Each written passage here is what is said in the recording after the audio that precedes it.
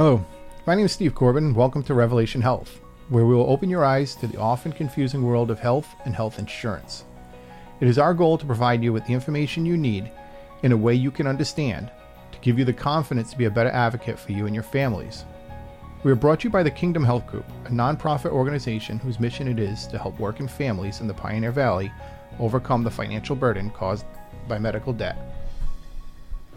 So in our last episode, I mentioned that we were going to be discussing going over an explanation of benefits from your health insurance company. But the more I kind of gave that some thought, the more I realized that that particular information is going to be a little bit difficult without actually having some visuals associated with it. And one of the goals of our podcast is actually to start videoing this and putting content out on YouTube. So I think I'm going to hold off on that one until we've reached that goal. So today what I really want to start talking to you about is what it's like when you have to kind of engage with your insurance company or kind of get involved with them regarding something that was billed incorrectly, or you really just have to get on the phone with them and really just fight a claim, so to speak, or just fight some incorrect information that was provided to them.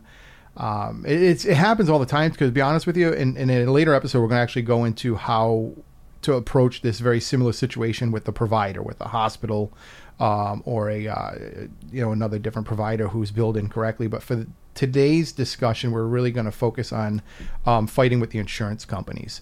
And I'm going to tell you right now, these situations can be simple or they can be extremely complex. I actually had a situation, and it's something I do often for clients too, is just is pick up the phone, call the insurance company on their behalf, because the reality is 80% of all insurance claims have some form of an error in it, whether it's coming from the provider or how the insurance company actually processed that claim. Because mistakes are made, and again, it happens more often than you would think on the health insurance side. So from a complexity perspective, I would say when you're going to have a phone conversation with the health insurance company, you really want to set aside some time. Because again, depending on the complexity, this is something that it may get resolved in one phone call, or it may take months to resolve through multiple departments. I just got done helping an individual, and this was an extremely, extremely complicated case. Not only did it involve the insurance company, it involved the long-term care provider, and also involved Medicare. So we're talking probably three of the most complicated and convoluted processes you could work with, and it took about 9 months to resolve. But this individual, we understood going into it that this is something that was going to take some time. So definitely set aside the time. Don't go into it and get frustrated when it doesn't get done on the first call.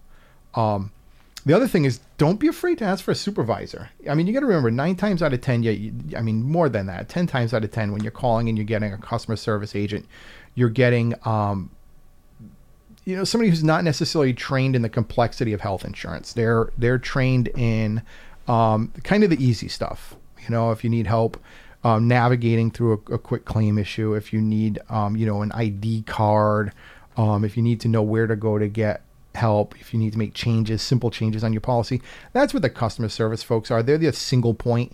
So don't be afraid to ask for a supervisor. Don't be afraid to ask for the right department, right?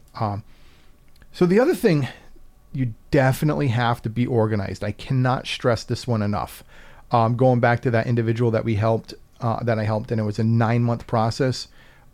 This individual, she was extremely organized, kept detailed notes, always know the number you called, because you're going to call multiple numbers. They're going to give you, if it's a complaint, you're going to have to call a different number for a complaint. If it's a provider issue, you're probably going to have to call provider relations. So keep track of the numbers that you're calling and the date and time that you actually called them. And also reference who you spoke with. And their title, if possible, right? If you can get what their title was, make sure you make a reference of that. And the other thing is, ask for a call reference number, because there's always some sort of reference number that's associated with that call. These health insurance companies, they're logging all these calls. They're doing it, kind of to protect themselves 9 times out of 10. But there's always a log number for that. So make sure you ask for that and keep track of it. I would suggest doing something maybe on an Excel spreadsheet, something of that nature. But if you're the type of person that is organized, writing stuff down on paper, write stuff down on paper. But if it's something that's complex where you're navigating some billing issues or maybe just a high ticket item, just keep a separate notebook for it would be a little tip. Don't keep the same notes in a notebook that you're keeping your recipes and your menu planning in, right? Just keep something separate. The other thing is ask a ton of questions. Do not be afraid to ask questions. Health insurance and healthcare is extremely convoluted. We've talked about this in prior episodes. Just the confusing terminology. Don't be afraid to tell them you don't understand something and ask them to simplify it. They're going to, they're going to want to help. We've talked about it. I'll say this over and over and over again. You're going to be talking to somebody who's a great person, right? And the person on the other end of that line they're a good person who really truly wants to help you. Again, we're in the health insurance and healthcare industry. We are a bunch of good people stuck in a very backward system. So be understanding of the actual individual on the other side of the line too, which goes back to kind of be patient, try not to get frustrated. Now, the other thing is really try to understand where your problem fits into, right? The first situation could be as simple as nobody made a mistake. You just don't have coverage for that situation. This happens often, right? You're going to get a $2,000 bill.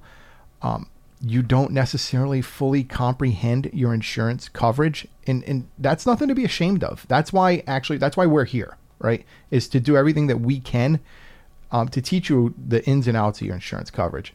But most of us don't. We pick our insurance coverage because it's the one that fits our budget, right? Or our employer actually picked it for us. We don't have a choice. It's the one they gave us. It's the one that they picked that fit their budget. So we have it and we don't fully comprehend it. And we actually go to utilize it. And the next thing you know, you're getting a $3,000 bill in. Yeah, the first thing you're going to do is, what the heck? What the heck's this all about? This can't be right. So you call the insurance company up and they just tell you, listen, you just don't have coverage for it.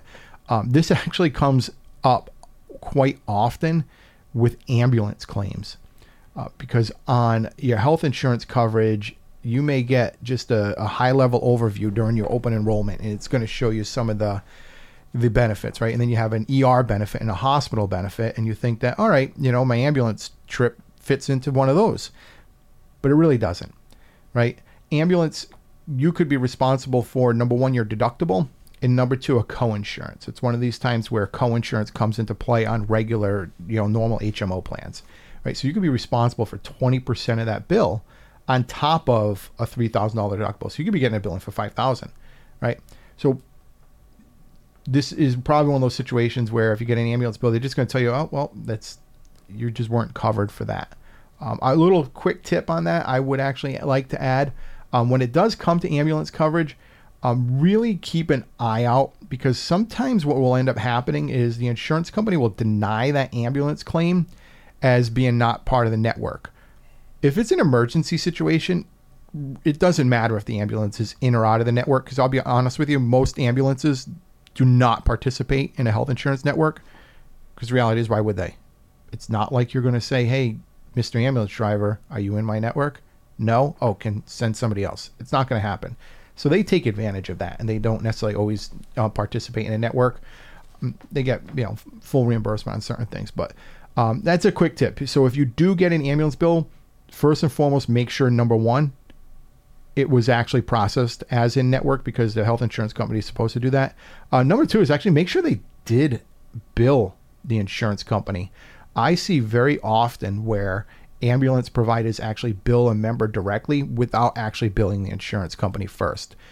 They say that they're not participating, so that it's the member's responsibility to pay the bill and then get reimbursement from the health insurance company. Always fight back in that situation. So this is just a kind of where you just don't have the coverage, right? So that's, you call up, this isn't covered. But always feel free again to push back, advocate for yourself. Because if you feel very strongly that it is something that's supposed to be covered, push back on it. And we'll talk a little bit more later on about kind of having an appeal or, pushing back on the insurance company when you believe they're wrong. Another situation where we could be kind of fighting with the insurance company is with the provider billed the wrong code. As I mentioned earlier, 80% of all medical bills have some error on them. We'll go into details later on about how to fight with the provider on that situation. But the thing to think about here is when the provider's billing insurance, every charge comes with a code. It's usually what's called a CPT code. And again, when we start talking on the provider side, we'll go into the details about what that is. And because our healthcare system is not straightforward, it's very complicated and convoluted. Multiple codes are out there that describe basically the same thing. It could be one number and it says exactly the same thing. And there are situations where, believe it or not, one number is considered covered by the insurance company and the other number is not. So it's just a simple, the provider could have billed this instead of billing that. This is where the person on the other end of the phone that you're speaking with, that customer service rep or the supervisor or the provider relations person, they're not necessarily going to tell you what's covered and what's not. They're not going to say, oh, well, your provider billed, code 12345, but really 12346 would have been considered covered. So you're going to have to do some homework on that part. So you can, a quick Google search, CPT code for, chiropractic office visit, chiropractic modality, and it's going to show you what they are. And so if you ask for your itemized bill and you see it was billed as 12345, you can ask them, hey, would 12346 be covered? And then they're going to answer that question, but they're not going to offer it up for you. So a little bit of homework to do. The third situation is that the insurance company actually did make a mistake. This is what I was talking about a couple minutes ago. Where you're calling up and they tell you, hey, listen, no mistake was made. That just isn't covered. This happens often. And again, just keep in mind that the individual that you're talking to, they don't necessarily make these decisions. They're just passing on information. So definitely, be kind and be respectful and try not to get overly frustrated with that individual. And I know if you're anything like me, that can be problematic, because you're fighting for what you think is right here, and sometimes the person on the other line isn't being as helpful as you want them to be. So again, it happens often, and it requires you to have to file an appeal on that. And the appeals process can be something that takes a long time. It's definitely something. There are guidelines in place for complaints and appeals. So you definitely would ask your insurance company when you're on the phone with that individual, tell them, hey, what is your process for filing an appeal? What exactly do I need to do? What exactly, are the papers that I need to fill out? Complaints and appeals process is something that happens often in an insurance company. The individual on the other end of the line should be educated about it and should know exactly what to provide you. They'll send you hard copies if you need it. They'll send you PDF files via email for you to fill out. And there's always a contact information on those forms for their complaints and appeals department, as well as email, phone numbers, things of that nature, as well as the process. So again, going back to don't be afraid to ask questions. Dive in. Really. Again, don't be afraid. There's no such thing as a stupid question when you're starting, dealing with insurance. We don't know everything we need to know. And even like I said, I'm a 23-year veteran in this. I spend a lot of time having conversations with different insurance companies, and every insurance company does things a little bit differently. So I'm not saying that you're going to go into this and it's going to be super easy. Like I said, the individual that I had helped out, that I brought up earlier, it was a 9-month process. We worked with the health insurance carrier, we worked with the provider, and we worked with Medicare. And it was an extremely long process. I honestly got to tell you, everybody on every end of it was super, super helpful, even when it got very frustrating. And it was a $20,000 issue. And it was resolved, actually. Again, it took 9 months to get it resolved. But the moral of the story is because we were patient, because we documented everything, And because we dealt with everybody with respect, we were able to resolve things. So as we come to a close today, I just wanted 3 takeaways from what we were talking about here. Number 1, just go into expecting it to be a long process. If you go in with the expectation that this is going to be something that's going to be complicated, it's going to take multiple calls, and it could take 1, 2, 3, 4 months to resolve, and it gets done in a week, that's a win, right? The other thing is trust yourself. If you think something looks incorrect, it probably is. And be brave and don't be afraid to advocate for yourself. And the third thing, most importantly, is be kind. Remember, the other person on the other end of that line, they're just a good person working in a backward system. So be kind, be respectful, and be patient. And so that being said, I'm going to leave you all today with this quote from author Wendy Mass. Be kind, for everyone you meet is fighting a battle that you know nothing about. Until we meet again, have a great day.